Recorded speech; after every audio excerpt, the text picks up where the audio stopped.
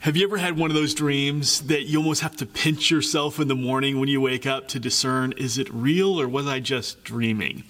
You know, the other week I woke Pierce up in the middle of the night and I woke him up and he said, "Dad, my brain was playing this great movie in my mind." It's fun, isn't it, when our mind plays those movies, when we have those dreams? You know, occasionally I'm able to have a dream that I actually remember in the morning, and my dreams are always action-packed. They're always full of excitement, and there's some element of danger and adventure in there. I'm often the lead character in my dreams. I'm the one who gets to solve the problem or help who's ever in need of rescuing. I don't know what that says about me, but those are just my dreams, but they are just dreams after all. This morning, we're diving into a passage of Scripture where it almost sounds more like a dream that Jesus must be dreaming with this discipleship mission that he gives us. You know, we look at it and we think, that sounds good on paper. It might look good on a chalkboard as you're kind of floating around some ideas, but in reality, it's just too big. It's just too much. No one could really do that. But as we dive in this morning, we'll see that Jesus doesn't want his call for us to make disciples to simply be a dream. But this is reality for us. This should be the truth that we're all experiencing, because if we're not, well, maybe we're living a lie. Let's check it out this morning. It's Matthew chapter 10, verses 1 through 15. Matthew 10, verses 1 through 15. It reads, "And Jesus called to him his 12 disciples and gave them authority over unclean spirits, to cast them out and to heal every disease and every affliction. The names of the 12 apostles are these: first, Simon, who is also called Peter, and Andrew his brother, James the son of Zebedee and his brother John, Philip and Bartholomew, Thomas and Matthew the tax collector, James the son of Alphaeus and Thaddeus, and Simon the zealot, and Judas Iscariot, who betrayed him. These 12 Jesus sent out, instructing them, 'Go nowhere among the Gentiles and enter into any town of the Samaritans, but go rather to the lost sheep of the house of Israel, and proclaim as you go, saying, the kingdom of heaven is at hand. Heal the sick, raise the dead, cleanse the lepers, cast out demons. You received without paying, go give without pay. Acquire no gold or silver or copper for your belts, no bag for your journey, or 2 tunics, or sandals, or a staff, for the laborer deserves his food. And whatever town or village you enter, find out who is worthy and stay in it until you depart.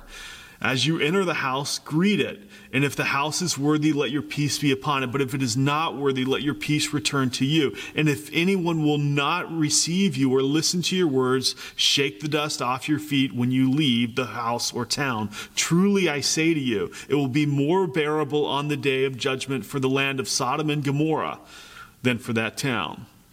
Now, as we set this passage up and really kind of dig into it, it's important to understand that the result of what is happening here is the result of what happened at the end of Matthew chapter 9. Now, last week, Clarence did a great job of kind of walking us through that passage and explaining it to us. And we have to remember what happened there, okay? And even a step back further, Jesus called his disciples, and we talked about it. When Jesus called his disciples, he just called anybody, right? He did not call the religious people. He did not call the people in authority, the politically connected. He just called everyday men. These men who were fishermen and a tax collector, just the everyday guys. And this is who he calls. It shows us that, hey, Jesus uses everybody. He sends everybody.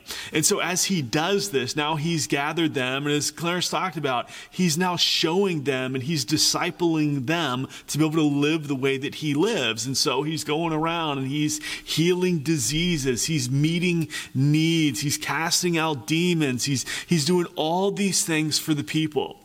And as he does this, at the end of chapter 9, it tells us that he's going from city to city, town to town, village to village, and he's entering into their synagogues, and he's going to the demon-possessed, and he's going to the people that no one else would go to.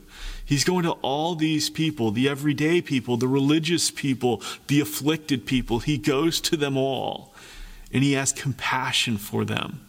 You know, the disciples would be able to see in the face of Jesus just the hurt and the heartbreak that he has for people. They're able to hear in his voice just the way he talks to them, the compassion that he has for them, because Jesus sees these people as they are, the truth and the existence in which they have, which maybe they don't even know. He understands that they are harassed and helpless, like sheep without a shepherd, in that cast position that Clarence illustrated for us so beautifully, upside down, legs dangling, nowhere to go, completely helpless, in danger of death. And Jesus sees them like this. And so, knowing that this is the state of the people, the expectation that we would have is that Jesus would be like, all right, guys, you got to go there. I mean, you got to go talk to these people because look at them. Look at the state they're in. Go. But that's not the instruction that Jesus gives at the end of chapter 9. Instead, he doesn't say go. He says pray. Pray. Pray to the Lord of the harvest that he would send out workers into his harvest field. That's the instruction. The instruction is to pray. Why? Because Jesus understands that I have to change what these guys care about. He's dealing with people who care about fish, they care about money, they care about all these different things. He has to reorient their hearts toward people. And see, that's the kind of heart change that must take place in us, that we care about people. He calls us all. It doesn't matter your background. It doesn't matter your gifting. It doesn't matter your skill, your expertise. He calls us all to be disciples, to be disciple makers. And then he sends us to care about people, that our heart would break for what breaks his. Now, that's why he says to pray. And so as these guys are praying, it's almost like God says, all right, hey guys, thanks for praying. Now go. You're going to be the answer to your own prayer. That's what's happening in chapter 10, is these guys become the answer to the very thing that they are praying for. So understand this. So often when you're praying for people, when your heart breaks for a person or for a group of people and you want them to know Jesus, you want them to have that relationship, the answer to that prayer oftentimes is going to be you. It's going to be you. Why? Because your heart's already inclined there. Your heart's already breaking there. The Spirit is moving inside of you, that you would notice that hurt, that you would notice that desperation, that you would notice that need. And you're praying for them. You have a heart for them. So what's going to be the answer to that prayer? It's going to be you.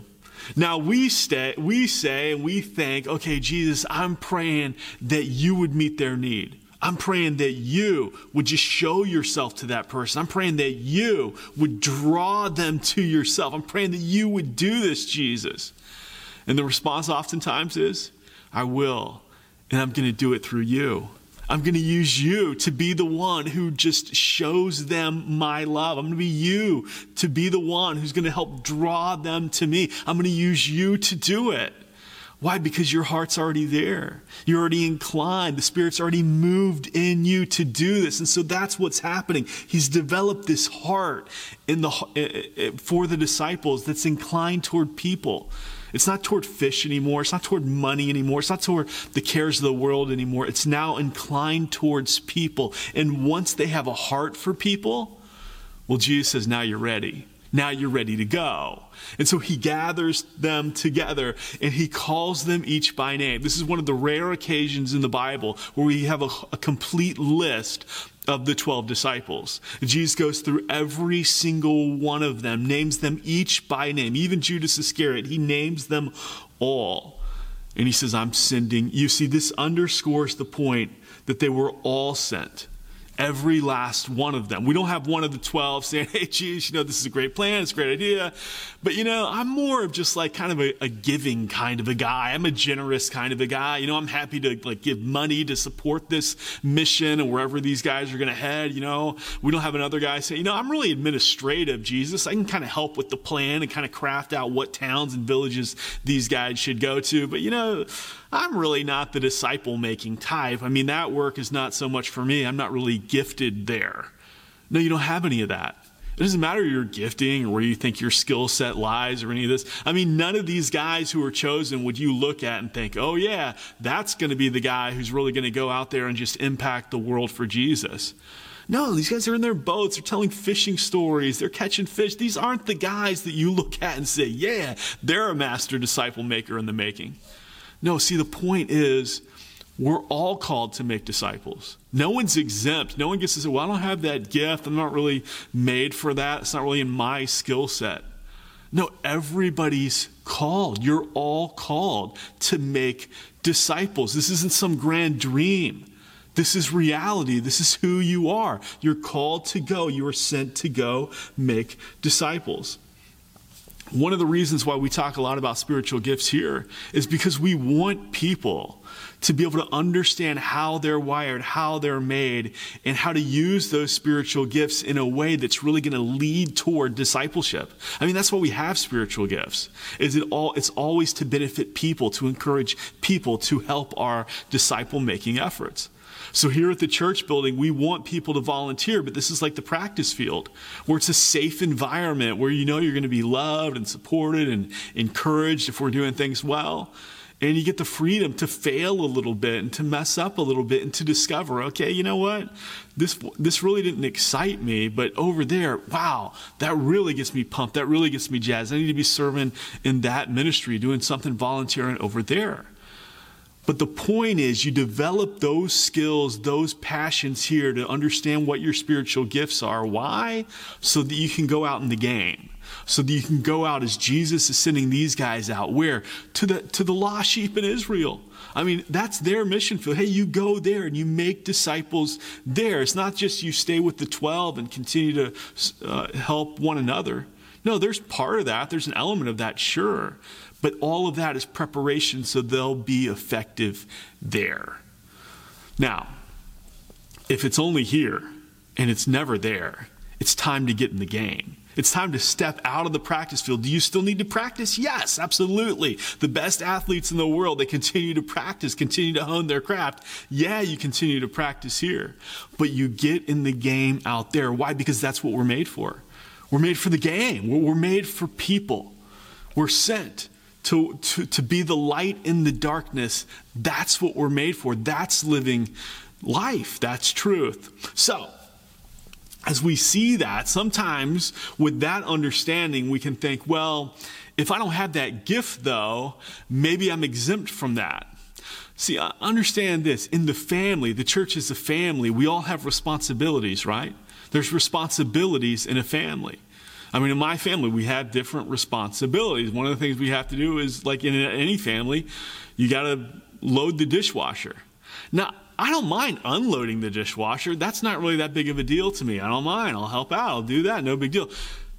I don't prefer loading the dishwasher, though. You know, the dishes, they're all dirty, they're messy, and all that. I don't enjoy that so much. But I'm part of the family. So sometimes, yeah, it comes on me. I'm the one who has to load the dishwasher. Nobody really has the spiritual gift of taking out the trash, it seems, but somebody has to do it. These are just responsibilities that we have in the family. Now, some people may be better at those responsibilities than others, but everyone still has to pitch in and do it once in a while. When it comes to discipleship, we don't get the option of saying, well, I don't have that gift. No, if you're in the family, it's a responsibility. It's a call. We've all been sent. No one's exempt. Now, if you're a guest and you're just kind of checking things out and you kind of come in the church building and see how things are going, well, no, you don't have that responsibility because you're not part of the family. But if you're part of the family, it's a responsibility. It's a glorious responsibility, a privileged responsibility because we get to share Jesus and impact people. It is really amazing. So, we're all sent to make disciples. It's not just what we do, it's who we are. We are sent ones to somebody, somewhere. Notice, Jesus doesn't send these guys to the whole world. He doesn't say, all right, hey, guys, here's the 12. Now here's what we're going to do. We're going to go conquer the world. That's not what he does. Sometimes we like to talk about the whole world, and that intimidates us. You know, you hang around church circles long enough, and you'll hear talk of the whole world. We got to evangelize the whole world, disciple the whole world. We got to go to the ends of the earth, and you'll hear that kind of talk. And yeah, there's some truth in that for sure. Jesus does have a heart for the world. God does want to reach the world. But when he's talking to an individual, he usually just gives us a slice of it. He doesn't say to anybody, hey, you're the one who's got to disciple the world. But when we talk about the world, when we think of the world, it becomes too big. And we think, well, I can't do that. I mean, I can't anyway disciple the world. I can't reach the world. That's too big for me. And so what do? It becomes nothing. I mean, we can talk about the world, but in reality, in our own lives, it becomes almost nothing. I mean, maybe we give a little money to help people who are going to some far off country, but that can be about it. You understand, when God sends people, he puts limitations on where you're going oftentimes. To these guys, he says, hey, you don't go to the Gentiles. You don't go to the Samaritans. You simply go to the Israelites. This is the slice I want you to focus on. Even Adam, way back, Genesis 1, what does he give Adam? He gives him a garden. Not the whole world. You got this garden. For you and me, he's given us a garden. He's given us a place. It's so big by so big. And this is the area. Where do you live? Where do you work? Where do you study? Where do you play? That's your garden. These are the people. These are your spheres of influence. Now, sometimes we got to expand that sphere a little bit, and we got to pray, and we got to ask, hey, God, develop a heart in me for people and show me these people that I need to focus on. But as you begin to pray for people, that you often become the answer to your prayer, and you're sent to those people. It's so big by so big. It's not the whole world. It's where you are. See, one of the mistakes that we often make is we think we got to go everywhere and for everybody. But you don't. You just have to go to where you're sent. There's a place that God has sent you. You're being called to a person, a group of people to whom God has designed you and sent you. And that's where you go. And when you get there, you care for the whole person. You see how Jesus is instructing the disciples here? That you care for their mental state, their physical state, their emotional state. Yes, their spiritual state. You proclaim the good news, but you care for the whole person. You know, it's why when I often travel to Sierra Leone that I'm accompanied by dentists, and I've got construction guys who come, and there's ladies who deal with feminine hygiene issues and all these kind of things. And there's all these people, they're coming. Why? Because we want to meet all the needs. And there are people who are gifted to meet needs that I just cannot meet. And I'm gifted to meet needs that other people cannot meet. But we go there and we meet these needs. We meet physical needs. We meet emotional needs. We meet financial needs. We meet these needs, and we equip them then to be able to meet their own needs. And when you do that, sooner or later, the question will come, why would you come all the way here to do this for us? I mean, people will be amazed. Why do you come all the way here to do this for us? And then we're able to share because we're compelled by the love of Jesus. Can we tell you about him? And then the conversation begins. See, so many of our ministries here at Central, they're really designed to get us out in the community. I mean, Central Cares, the way we did VBS this year, we want to be able to get out in the community, meet needs in the community.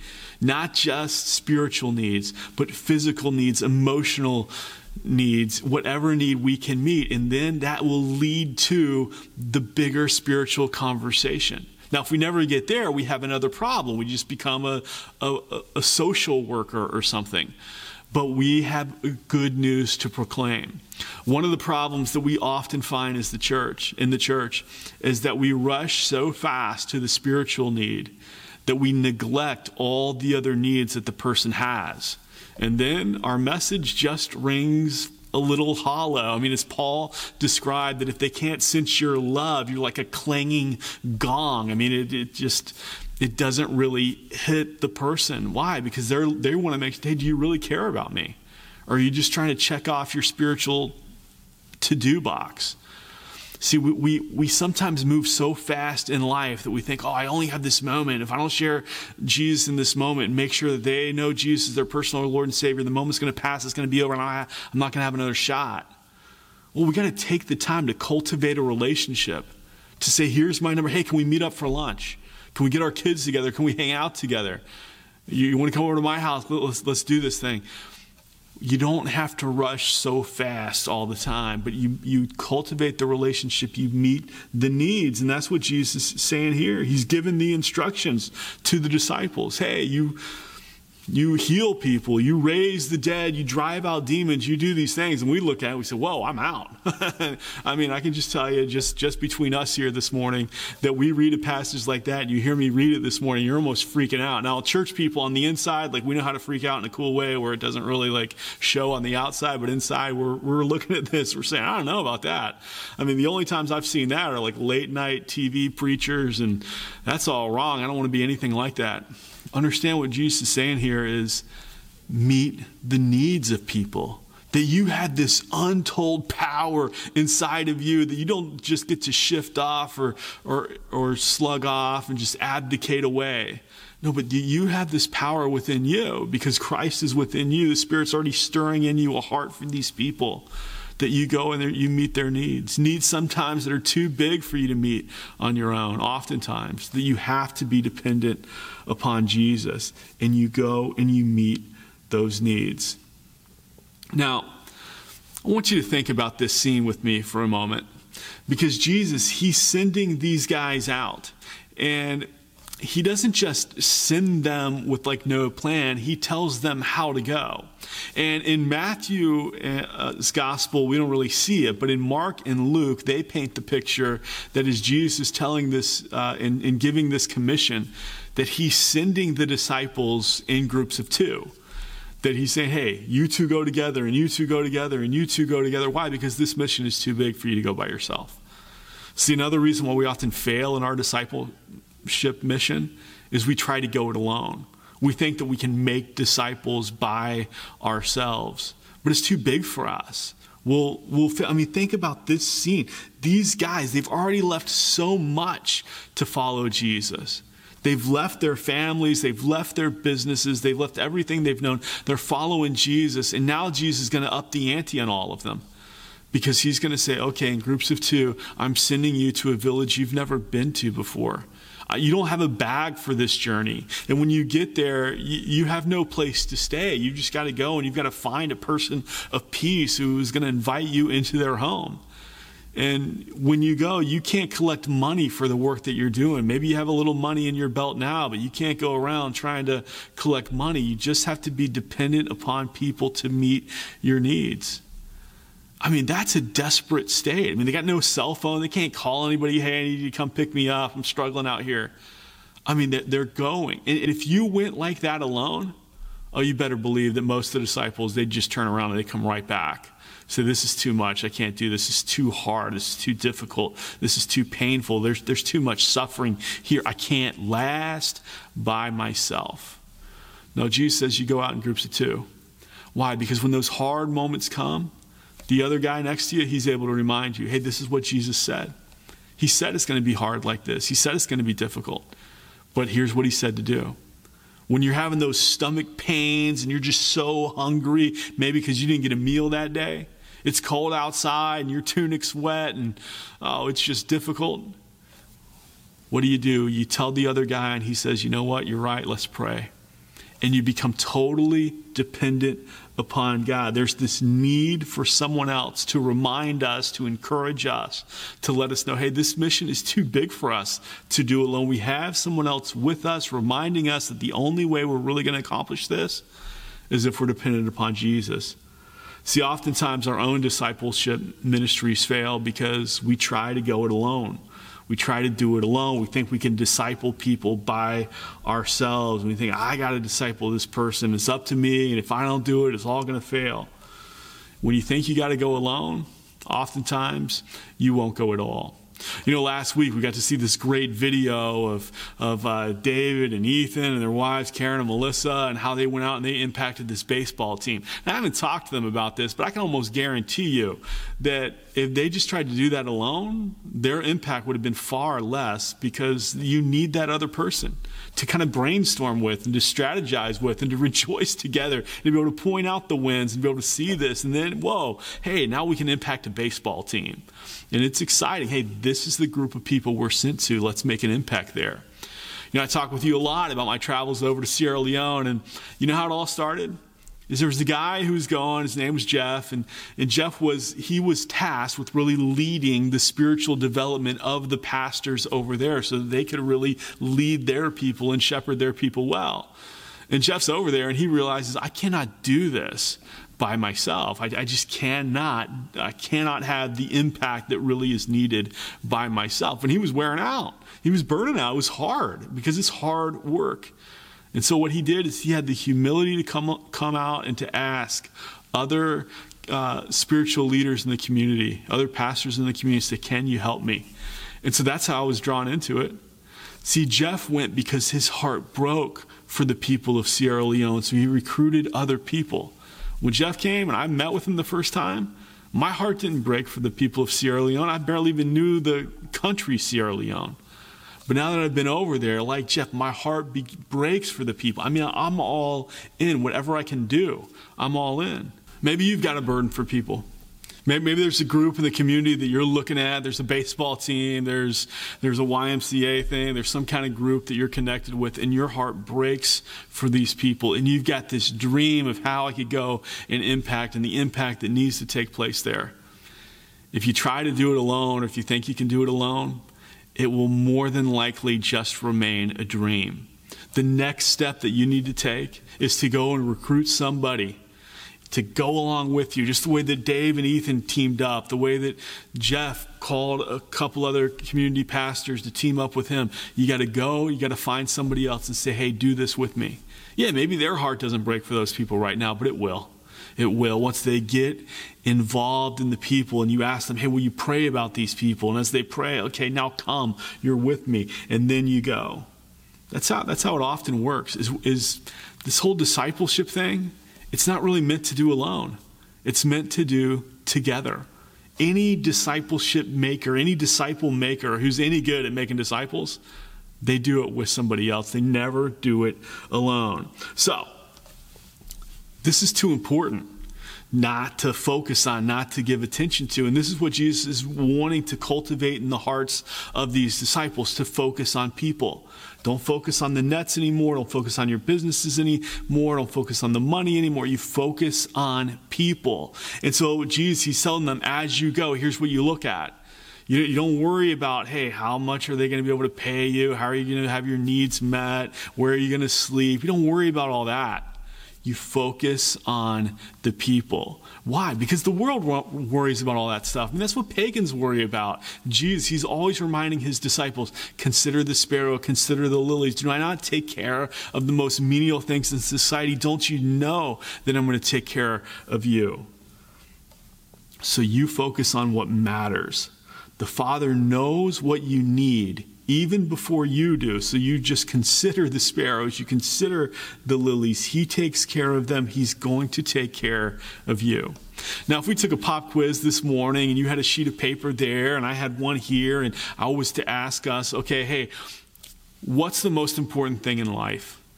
I think we'd probably get the answer right. We'd talk about our faith in Jesus and to love God and to love others. We'd say something along those lines, right? We'd all pass the test. But if there was a video camera that just kind of followed us around and recorded our lives, and we're able to watch it back, and we're able to see, okay, what do our lives reflect? Do we see lives that reflect a love for God and a love for others?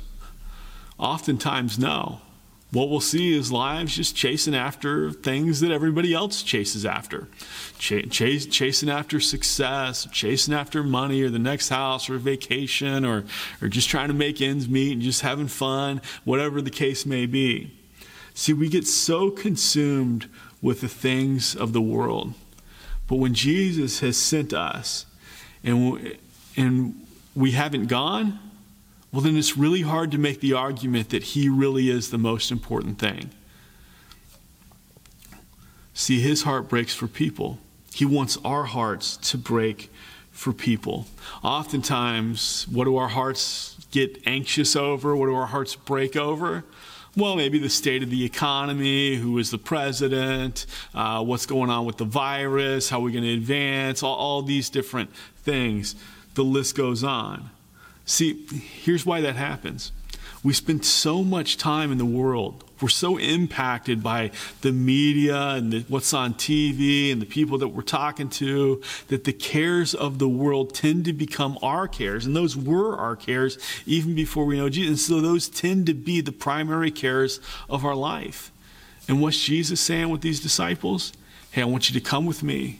I want you to hang out with me. I want you to spend so much time with me. I want you to spend all this time praying to the Father in fellowship with one another. Why? So that you will understand the way God thinks, that you will think the way he thinks, that you will love the way he loves, that your heart will break for what breaks his. Because once you've reached there, then you don't sweat the small stuff. Oh, it's stuff that seems so big, the politics of the day, economy, virus, this stuff that seems so big, but it's really small.